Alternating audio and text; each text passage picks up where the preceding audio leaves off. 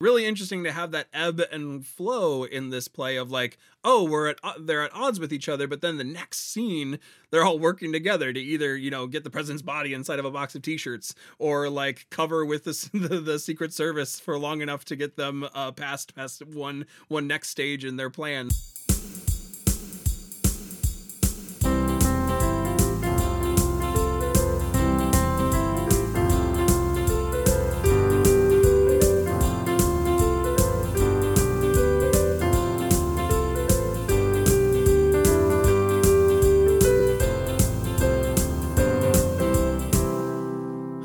Everyone, and welcome back to No Script, an unscripted conversation about theater's best scripts. I'm Jackson, and that is Jacob, and we are going to be jumping into a conversation today, the second conversation of our season, about a great play, a really funny play, a really energetic play, really important play, and a play that has really like popular play. Yeah, a play that has like skyrocketed in the last couple of years. Yeah, today we're talking about a play that is an interesting contrast to the play from last week, which was English by S12.E02, and for lots of reasons, most of which we don't get into. We don't do a lot of comparative kind of discussions in this podcast except during themed month. But one of the ways that it is an interesting pairing for the first two episodes of the season is that English was the winner of the Pulitzer Prize for Drama. So this really incredibly lauded play, we're talking about like the people who are assigned, who are, I guess, elected. I don't know how the Pulitzer board is formed. That's an interesting question. But this group of people who read and see a lot of plays and then discuss their merit, they awarded this play the top playwright prize. This week, we're discussing the play that was the third most produced play in the country in 2023 that opened on Broadway. So we're, not that this play's not excellent, it is, but we're talking about today of an incredibly popular play, a play that swept the nation's stages. And that's an interesting kind of pairing to start the season. You have the critically acclaimed, well-lauded, we raved last week about its structural integrity, the just elements of good playwriting that's in that play. And today, this is a big comedy. This is a crowd pleaser. This is a laugh out loud kind of a play. And again, it's not that it's not excellent. They're both excellent. But they come to the podcast from somewhat different worlds. Yes, indeed. Yeah, if you haven't read the title yet, or you were not paying attention in 2022 and 2023, today we're talking about POTUS, or Behind Every Great Dumbass, What There Are 7 Women Trying to Keep Him Alive, by Selina. Excited to jump into the conversation around that. It's a very energetic play, a lot of just really comedic, hard-hitting lines in it, and excited to kind of jump into some of the fun around the play. Yeah, POTUS, of course, if you're really lost right now, POTUS is the abbreviation for President of the United States. And so POTUS, this is a political farce, sort of, a gender farce, sort of. But I think the key for today's conversation is that it is a farce. This is big slapstick comedy at its finest, truly. I would consider this among the best of the farces that I've read for lots of reasons. But it is big physical comedy, outrageous characters who make decisions within the bounds of their outrageous characterness. And that sort of justified, wild decision-making is what tells the story. And we don't talk about a lot of farces on this podcast because they're really a live experience, right? It's sort of hard to talk about the structure and the mechanics of something that is designed for big comedy. We've lamented often, in fact, how when we're talking about comedies on the podcast, it's like, and at the end of the conversation, we go, oh yeah, and it's funny. Right. And so it's the conversation and humor, right? If you explain a joke, it's no longer funny. That's the old adage. So this will be an interesting one for us to try to talk about because of just how many theaters have done it, the chances that you have an opportunity to see it near you, and for what Selina is doing with the sort of the genre of farce.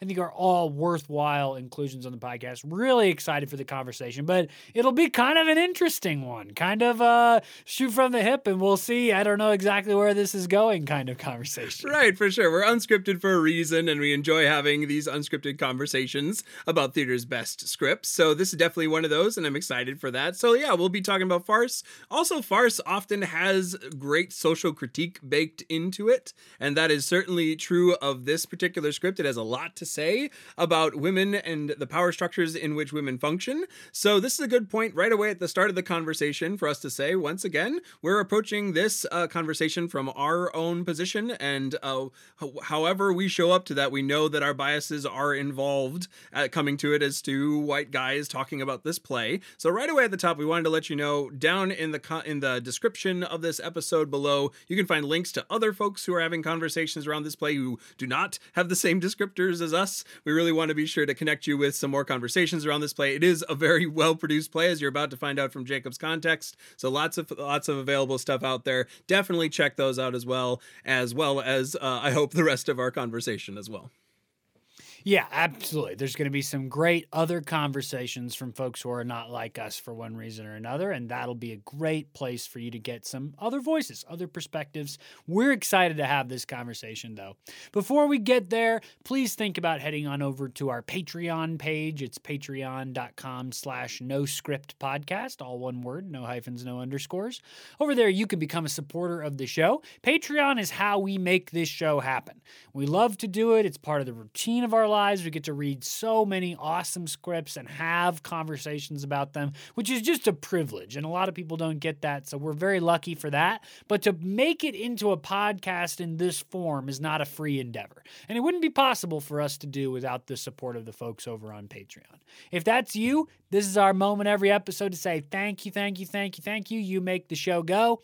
If it's not you yet, just think about it. Maybe go check the Patreon page out, see what you think. We've got different tiers, and the tiers correspond to a monthly amount that you choose to give to run the show. The lowest tier, $1 a month, $12 over the course of the year. We've had that $1 a month level as long as we've had the Patreon page, and that's where the most of our supporters are at the $1 a month level, and we're super, super thrilled, super grateful. That is super helpful. So please think about it. There's a lot of benefits over there. You know how Patreon works. There's all kinds of different things you check out over there. The major benefit, though, is getting sneak previews about what's coming up on the podcast. So our great supporters have known for a while what are the first group of episodes that we're talking about. And as we prepare for a themed month, they're going to know well in advance what the themed month is going to be. All that kind of stuff.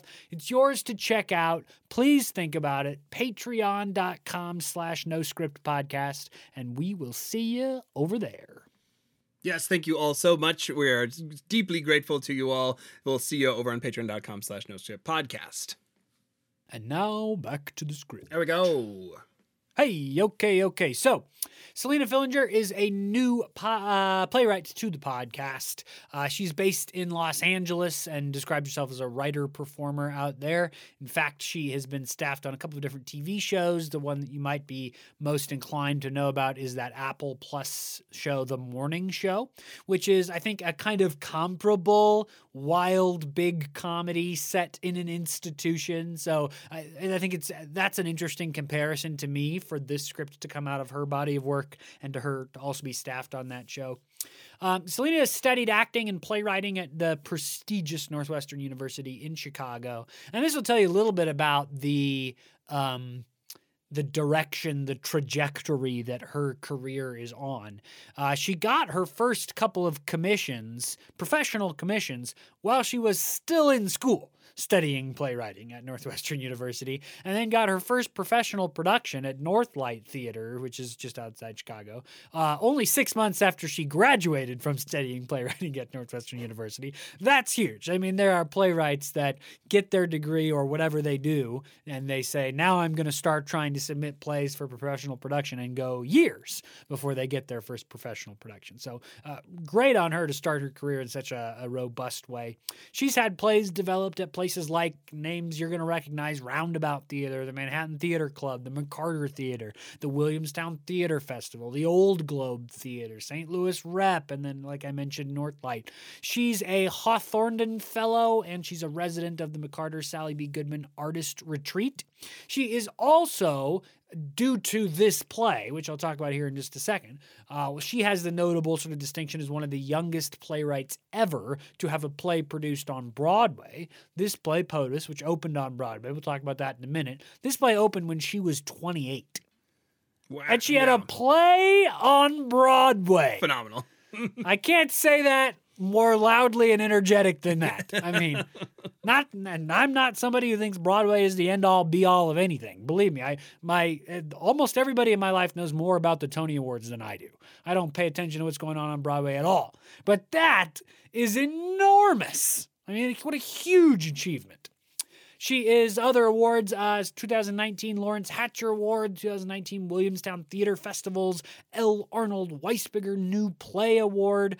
She's had plays on the Kilroy's list, including this play, POTUS. The 2019 was on that list. In case you don't know about the Kilroy's list, this is an annual list of plays put out by this, what started as like a playwriting collective called the Kilroys, which is contemporary female or trans playwrights. And so they put out this list of plays by contemporary female and trans playwrights, and these are sort of like the best of. They're kind of reformatting what it is now, is my understanding, but this is a pretty prestigious list. Just to give you a sense of who else is on this list alongside Selina Fillinger, we're talking about people like Larissa Fasthorse, Martina Mayoke, Dominique Morisseau, Heidi Schreck, Jen Silverman, Jackie Sibley's Drury, Paula Vogel, Lynn Nottage, Lauren Yee. And that was me being selective. There are many other names that you would also know, but I can't just read names for the next 10 minutes. So it's a prestigious list of the playwrights in America right now, and she's on there. Like I said, POTUS was the third most produced play of 2023, but it actually opened on Broadway. Again, huge achievement for her.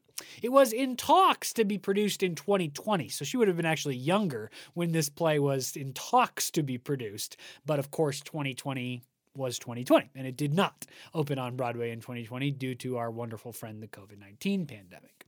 It did premiere on Broadway in April of 2022 at the Schubert Theater.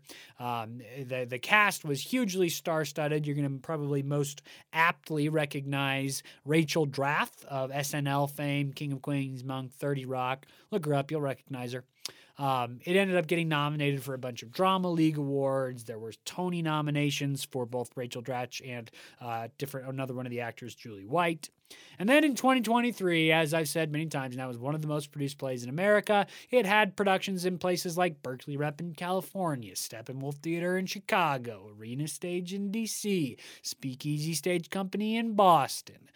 Just this, a little bit ago here in January of 2024, so like this past month, it was at the Winston-Salem Theater Alliance produced it. And right now, if you are in Los Angeles, you can see this play at the Geffen Theater or the Geffen Playhouse, I think it's technically called, in Los Angeles. You could go get a ticket to it right now. So, I mean, Los Angeles is huge. Surely some of our listeners are from there. Go see this play. It's hilarious. It's awesome. You'll love it. And now, one of my favorite sub-items of the context section, where I go onto the Concord Theatricals website and read out the impressive list of all the places producing this play this year. This has become one of my new favorite things to do. I don't know why, but listen to this. I'm going to just go on forever.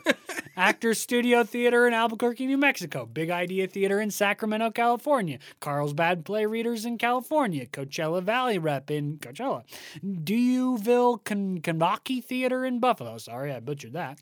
Emerson Stage in Boston, Massachusetts. Geffen Playhouse, already said that. Jarrett Productions in Austin, Texas. M&D Productions in North Conway, New Hampshire. Nashville Repertory Theater in Nashville, Tennessee. Northampton Community College, Pacific Repertory Theater, California, Piedmont Players Theater of Salisbury, North Carolina, Playhouse on the Square of Memphis, and on and on and on. It's going to have another tremendous year in the life of this country. It's big, it's fun, it has something to say, and audiences love it. And so that is its little niche. It's not little, it's big presence that POTUS is carving out in America right now.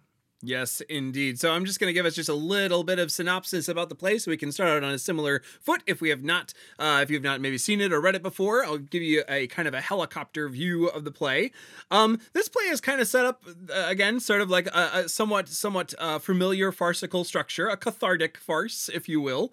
There's kind of the 4 phases that I'll talk about today. You have the kind of setup, you have a big event that kind of throws things off, you have the chaos that falls out from the event, and then you have the resolution, sort of, in this case, of the chaos. So we'll kind of jump into that conversation. So the events of the play all happen in the White House. The president of the White House at the time is an unnamed, non-specific male president, who we find out through the course of the play is not only somewhat inept at his job, but also unfaithful in his marriage, dangerous at times in terms of his foreign relations, and all sorts of things going wrong with his presidency that the 7 women around him are trying to keep the ship of state afloat around him in various ways, and I'll get into that. But the events of the day are such that it's a very important day at the White House, as many days I imagine would be. The Female Models of Leadership convention is happening, which is acronymed down to FML, for which causes some hijinks and hilarity later on in the script. That's happening that evening. There is a nuclear non-proliferation summit that is happening, and there's like a gubernatorial candidate in for endorsement. So there's lots of big things happening at the White House. And to start the day off, the president starts the day by calling his wife a rather offensive word. The C word is used to describe his wife's behavior, and that starts things running. And one by one, we meet each of the characters who the president's actions are affecting. We meet Harriet, who is the Secretary of Staff. She is in charge of keeping everything afloat, and goes about the work of trying to put out all the fires that the president is causing, with all of these different areas that are materializing, and kind of going around and coordinating a lot of the efforts. We find out that she has a lot of time spent in that effort with Jean, who is the press secretary. And Jean also spends a lot of time putting out fires and things like that throughout the day as more and more problems arise. We also meet Stephanie, who is the president's secretary, who is someone who is trying to kind of work up her confidence in the space as the kind of door guard, also the kind of runner for a lot of what Harriet is trying to put out into the world. She's also kind of taken under Harriet's wing and sort of mentored by Harriet throughout the play. We next meet Chris, who is a reporter.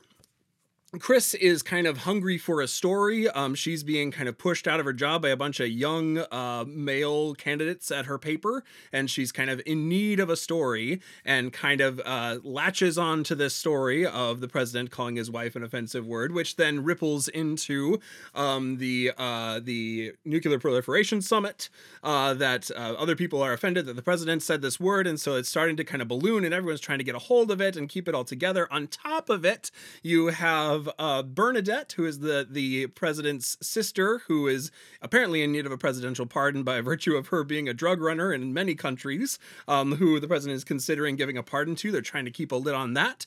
And then into all of that, you also have Dusty emerging, who is a young girl from Iowa who the president apparently had an affair with, and she is pregnant now. So she is arrived at the White House at the invitation of Harriet to kind of figure out what's going on next with all of that. And in the middle of that as well, you have Margaret coming through, and Margaret is the president's wife. She is a very accomplished person in her own right, graduate of all the great universities, very politically savvy, able to adapt very quickly and kind of cover all the bases as the president kind of blunders through the building. Notably, the president is never on stage. He is always talked to or talked about off stage. And all of these characters kind of crash into each other on this day as all these fires are trying to be put out. The big event that kind of collides it all is the secret gets out about a lot of things. The secret gets out all in one room. Chris has kind of been brought into this room, the reporter, to talk to Margaret and interview Margaret about a big effort that she has coming up, a big organization that she's leading. In comes a bunch of other people into the room. Chris kind of like secludes herself into a closet because throughout the play, Chris is a working mom. She is pumping throughout the play, and so she finally in this particular scene recuses herself inside a closet. Everyone else comes into the room and has all the secret conversations right in front of her, or right beyond the door of her. One by one, each new person comes in. We have Dusty revealing that she is in a relationship with the president. We have Harriet trying to control that. We have Jean. We have Stephanie. We have Bernadette coming in, and Bernadette shows up having been released from prison and looking for a pardon from her brother. She has drugs on her, and drugs are kind of like handed to Stephanie, the secretary. Stephanie thinks they're Tums and is freaking out. She takes some of the drugs and starts to get like really loopy and start the process of being very high off of the drugs. And then suddenly everyone finds out Chris is in the closet, recording everything. Out pops Chris. There's a big struggle that occurs. Chris's phone is successfully grabbed by one of the other members, I believe Jean. And Chris grabs this big bust of someone, this big heavy like metal or stone head, threatens to either break it or throw it at someone or hurt someone if the phone isn't returned to her. Jean throws the phone to the ground, steps on it, and so Chris throws the bust across the room. Everyone ducks as the door opens and you hear the president's voice off stage. What's going on in here? The bust flies out the door, knocks the president over the head. End of Act 1. Whew, there's the event. Now, next up comes the chaos. All the chaos ensues. The president is apparently dead by virtue of this bust hitting his head. Everyone tries to like go through the process of what are we going to do? How are we going to cover this? Can we cover this? How do we cover this? A, from the point that Chris murdered him. B, from the point that there's a lot of other stuff going on. And we got to figure out a way to kind of have these events still go off unhitched, as well as like the kind of nuclear war that could possibly happen soon. So on and on this thing goes. A plot is hatched to try to get him out into the garden with a suicide note with drugs and things like that. So they have to try to move the body through the White House through the course of the day, all while Stephanie is slowly getting higher and higher, kind of running throughout the place. At one point she like goes over to the body and starts playing with the blood. So she has the president's blood on her. She's running through the White House. It's all going nuts for them. And throughout the rest of Act 2 is spent this effort to try to get the president out of the building to this place where they can say that he committed suicide and then kind of pass it off that way. This kind of culminates in a bathroom conversation where the president is kind of in this box obscured by t-shirts, and they're trying one more time to figure out some way to cover up the fact that he is dead. And the kind of final moment of this scene is the president's leg, which is hanging out of the box, kicking back to life. So somehow the president has survived his interaction with the bust, and then they move on to the Female Models of Leadership convention. Much behind the stage things are happening at this convention as well, as they try to get the president in such a state that he can still make his speech. Margaret goes up on stage to try to cover. Stephanie and Dusty end up going up on stage to try to cover for the gaps that are happening in the programming. And one by one, each of these characters start to confess how ridiculous this is, that they are having to overfunction to this degree to take care of this dumbass president, to kind of cover for him over and over, and how each of these moments where they have to kind of stretch and cover and do sort of insane, absurd things to try to cover for him is just indicative of a bigger problem that is happening all around them, and is sort of coming to a head with this convention and in the evening. Stephanie and Dusty eventually find their way off stage, even though the crowd wants more and more of them to kind of continue this sort of dance to a playlist that Stephanie has been using this whole time to kind of like hype herself up, to kind of bring herself towards a more like staunch leadership position. And eventually they all kind of find their way backstage as the president is kind of blearily, assumedly somewhat comatosely, trying to wrangle the crowd, which just wants more of Stephanie and Dusty to come back on stage and dance to the soundtrack that they were kind of whipping the crowd up with. And the group of them kind of stand backstage with the knowledge of just how far this has gone. Especially Harriet kind of goes through this process of like, man, this is wild how far I have gone to try to make this happen. And they kind of have this moment of shared solidarity, but also a statement that I believe Harriet makes at the very end of the play, that there's more coming. There's a realization coming that this can't go on, and we're ready for it. We're standing shoulder to shoulder. It's time to change this sort of thing. That's kind of the end of the play. They watch from off stage to the shouts of people asking to bring Dusty and Stephanie back on stage. And that's kind of the wrap up, the resolution. It feels to me like there's more beyond the end of this resolution, but the resolution of the hijinks of the day is that they managed to get the president back to the convention and somehow pull off this farcical almost heist to get to the end of the day, one more day longer. Yeah, there's so many great characters in this play. It's a huge ensemble piece. There's some excerpt from some review or some quote, something I read that talked about how this is the kind of play without any real minor characters. And I thought about that when I read that, and I said, is there any character that I would think like, their story is like a side, and I honestly couldn't come up with one. Yeah. I think the play is really balanced between a very large cast of characters who are all engaged in their own issues and then who come together. I mean, we're talking about 7 different people across the course of a less than 2-hour show who have major things going on in their personal lives and problems to solve in the professional realm at the office. So we've talked on this podcast, we talk a lot about negotiating between professional and personal, and this play certainly gives you that on almost every character to some degree or another in a substantial way. Yeah, no, each of them are kind of like interlocked into each other really complicatedly. There's a relationship between Jean and Bernadette that comes out, that they've had a relationship before that is kind of rekindled as Bernadette has returned.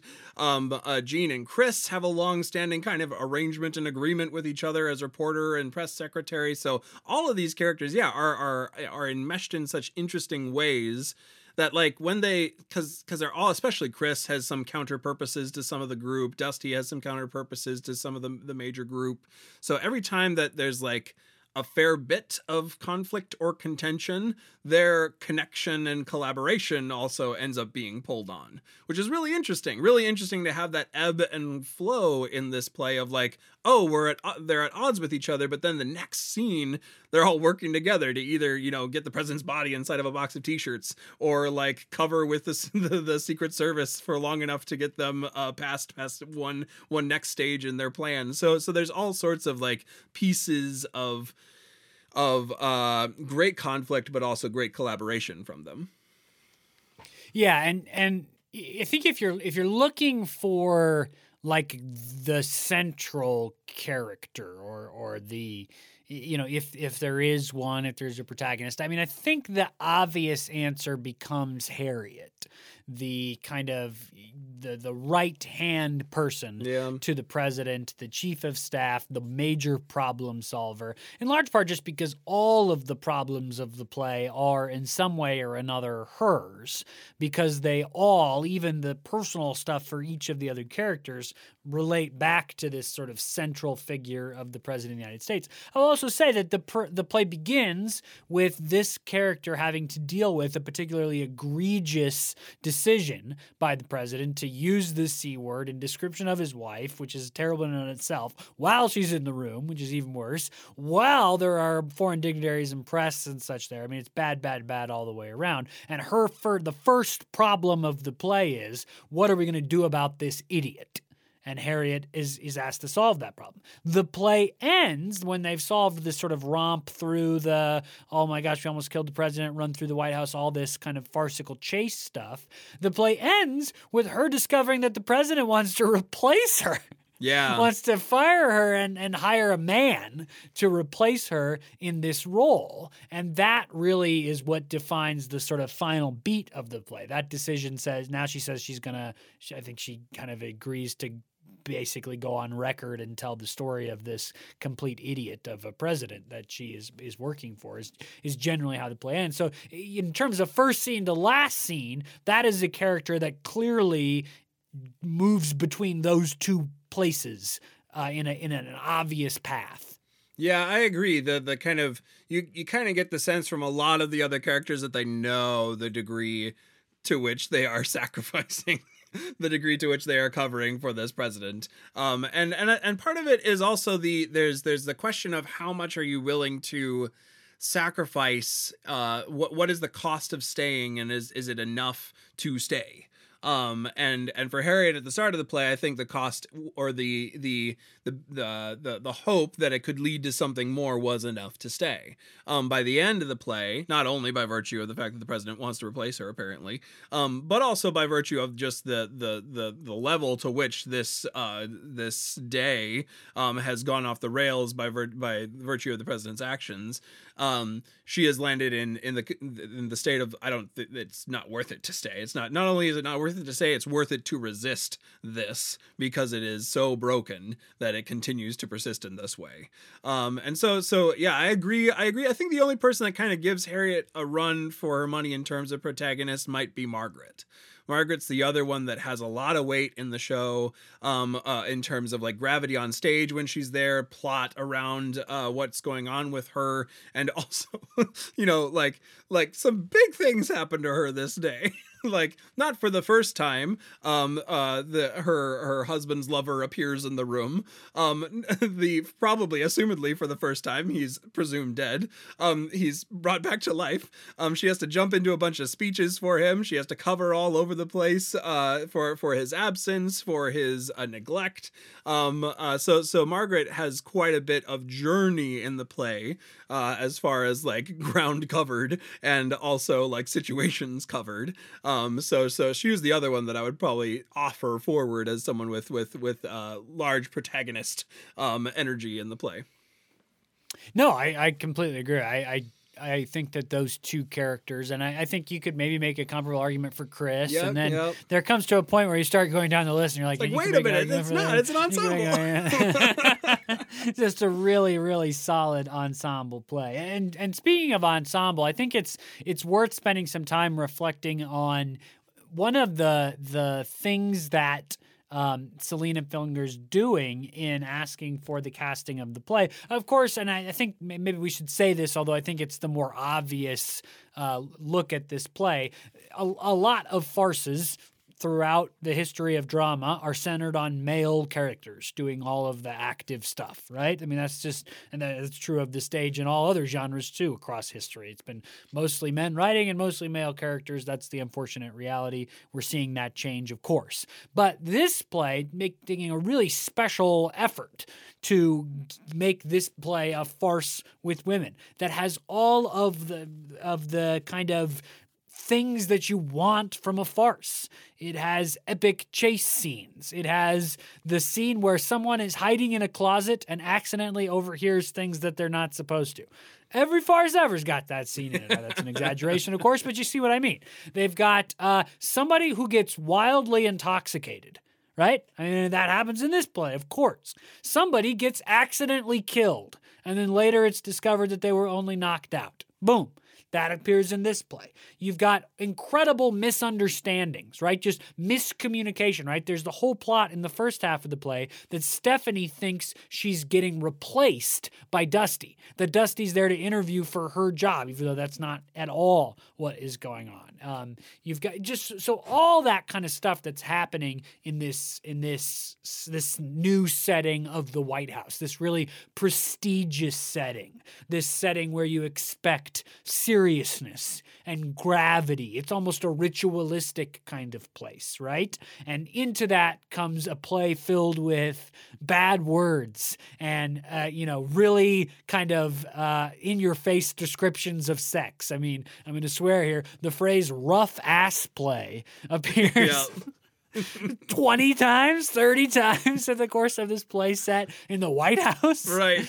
So there's so much that's going on in that level. And the other thing that's going on is this. I'm just going to read from the notes on casting from the beginning of the script.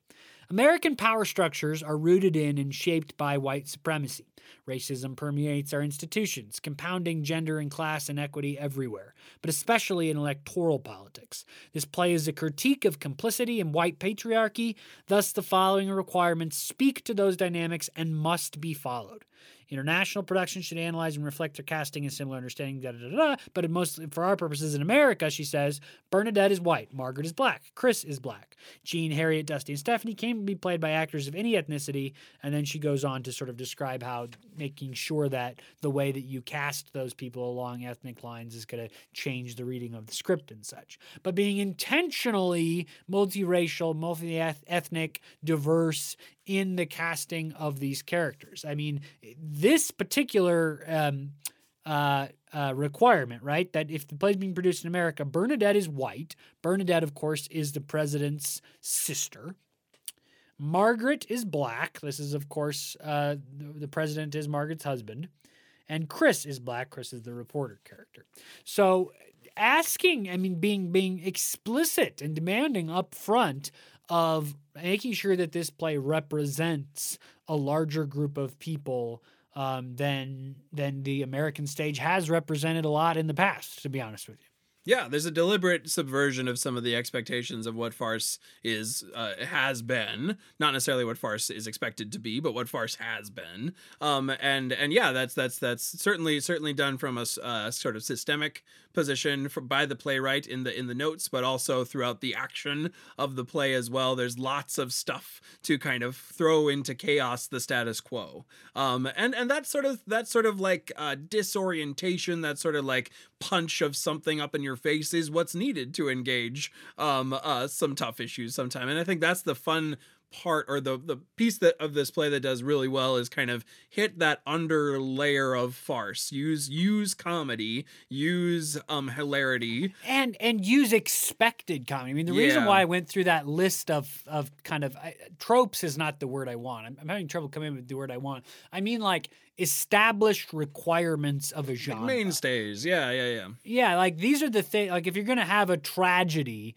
like something happens to a protagonist that is, there's a painful result of their own mistake or bad decisions, right? That's just a requirement of the genre. Not everything that I said is a requirement of farce, but those are the things that you expect from farce. And because we as the audience see the things that we expect from this play, it meets our expectations of a farce. I think you're right that we are more, our defenses are up less for the political, the social, the commentary, the critique, because we just open like when we see farce, when we see like person in a closet with a tape recorder, somebody gets knocked out on accident and everybody thinks they're dead, right? We just open the floodgates. It's like, oh, farce. Right. I know this genre. I'm safe here. I know exactly what's going to happen. And at the end, everything's going to be okay. He's not really dead. I mean, does anybody who encounters this show for the first time think the president's really dead? He's just like, I think it's impossible to believe that if you know anything about farce. You know this trope. They all think he's dead. They're going to spend the whole play under the impression he's dead, and he's just going to sort of awaken at the end of the show in a little bit of a convenient place. And all of that are the things that sort of put us in a place of comfortability. so that the other things of this play kind of slip through. It's not secret, but it's and it's not subtle really either. But It's like Sucker Punch. It's like comes up sure, and whacks you. Yeah. Yeah, no, when you're sometimes when you're least expecting it, a line will come in and just like nail you with either the commentary or like a poignant moments between characters too. Like there's lots of side conversations between characters that kind of hit you out of nowhere. It's like, oh my gosh, I felt that. I imagine the audience for this play is not only quite loud in the comedic sense of laughing, but also because you're laughing, because you are set up to be vocal as an audience. I imagine there's lots of kind of ohs and things like that, or like sympathetic groans, or maybe camaraderie groans from the audience as these characters hit these different walls and systemic things around them. So yeah, it kind of prompts that willingness to drop down the walls of the audience, the fourth wall maybe, but certainly the shush, quiet, let's listen to this, and react in real time to what these characters are also going through. Yeah, I mean, one of those, I like your phrase, sucker punch, that kind of sneaks through. It's a joke that is repeated several times throughout the play, and it's landed for comedic effect, even while it has something, I think, pretty real to say. And so it's repeated verbatim a couple of times, and then you get several variations on it, which is just great writing technique. Give the audience a repetition verbatim, and then start to change. Just really good. I won't go through all of them because that'd be sort of pedantic. You can check it out for yourself. But the joke basically is that one character after another does something particularly impressive to show off their unique problem-solving whatever, right? Whoever this character is does something really remarkable in terms of leadership or efficiency or whatever. And somebody says something to the effect of, "Why aren't you president?" And then the character who is told that, "Why aren't you president?" they say something to the effect of, again, verbatim a couple of times, and then it changes. That's the eternal question, isn't it? And that happens with different characters in totally different contexts throughout the play. So it's a little more than just coincidence that these characters are saying the exact same thing. The playwright wants us to catch something. It's something that's quite funny and that has a little bit of a sharp knife to it, right? Like, I mean, how many of the presidents that we've had in this country would we have been better off with someone else in their administration running the show? I mean, probably quite a few, if I'm being honest. Yeah. There's lots of that kind of teeing up, really paying off beautiful moments like that. One of the other ones that stands out in my mind is the acronym of female models of leadership. That is very well set up at the beginning with, I believe it's Jean kind of saying to Harriet, that what FML stands for, like if you receive it in a text, and Harriet just doesn't get it. It's like a generational gap maybe or something, doesn't get it all the way to the very end when she has this like full realization of the level to which she has kind of seen the president take advantage of her leadership, and all the way at the very end she finally puts together the pieces and says, wait a minute, this is what it stands for, isn't it? And they have all this merch, the FML merch, the female models of leadership, that they spend a lot of the play running around the White House wearing the merch. So I imagine they're all wearing shirts and buttons and hats that say FML. Yeah. So many great payoffs, so much great, it's great sucker punches of comedy, and also really deep meaning, and important comments that are made in the form of farce. Yeah, well, and there's also some, I think, creative decisions that the playwright has made that are not just wrapped up in the domain of farce. So one example is that throughout the play, there are other characters other than the 7 that we've described and talked about that are in the play. There are people kind of going by. There's various aides and assistants, reporters.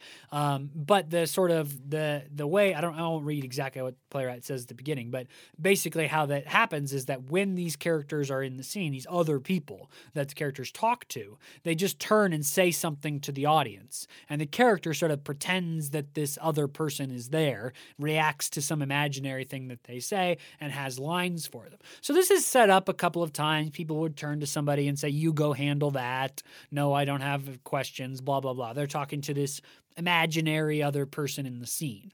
And then it's paid off in really great comedic fashion several times. I'll only give you one of them because I don't want to reveal too many of the jokes if you have the chance to see or read the play. But at one point, Bernadette, who is the, like Jackson has said, the kind of the off-the-wall president's sister character, is in the White House, and she snaps at somebody like, hey, you cannot take pictures of me. She grabs a phone. I'm sure there's some swear words and some kind of general hostility. Don't take pictures of me, blah, blah, blah, blah, blah. And the other person in the scene, I can't forget exactly who it is. I can't remember. They say, they're fifth graders on a tour. And that's just so great because it relies on how the joke works there is that the playwright knows we don't know exactly who Bernadette is talking to. We make assumptions in our head. It's the White House. She's snapping at somebody for taking pictures of her. Probably our brain, at least my brain, immediately goes reporter. A reporter has snuck back, right. and so actually her reaction there might even be sort of justified if a reporter or somebody is in a totally inappropriate place taking pictures of just random things in the secret wing of the White House or whatever. It might be justified, but the playwright, knowing that we are making an assumption, breaks our assumption based on a convention that she invented for the show. Yep. I mean, that's just brilliant use of, and that has nothing to do with the tropes of farce. That's just theatrical imagination used well and paid off in really great gut laugh moments. Yeah, there's so many of those. The scene with Chris and the reporter who's trying to take her position is another great example of that device used. I think you are wise to kind of like hold some of I feel like there's so much of this play. There's so many little bits, so many little gags, so many moments to kind of zoom in on, but it's such a ride. Like it's such a event after event after event after event. It's chock full of so many great moments of comedy, of deep meaning, of importance, great playwriting, great tropes and things like that. I think we're rapidly approaching the end of our conversation's time on it, but there's just so much more in this play that could zoom in on, could talk about, but the act of getting the chance to see it is one that I will be coveting for a long time. I hope that it comes close to me soon, and I would love to have the chance to actually see it because there's so much about it being live that would just be so much fun. Go to the Concord Theatricals website and scroll down, and that's where I pull that list. The big long list. There's coming up, if you're in LA, it's going on right now. As this episode comes out, if you're in LA, you can go see it, assuming it's not sold out or something crazy. So go, Geffen Playhouse, get your tickets. Elsewhere throughout the country, I don't mean to be Los Angeles like a privilege. That's just what came across my desk. I don't know or really care that much about Los Angeles, so that's just the one it's just the most recognizable name. I'm sure it's playing elsewhere. That's all I'm really saying. Whew, I think I dug out of that. You swung the other way, certainly. So.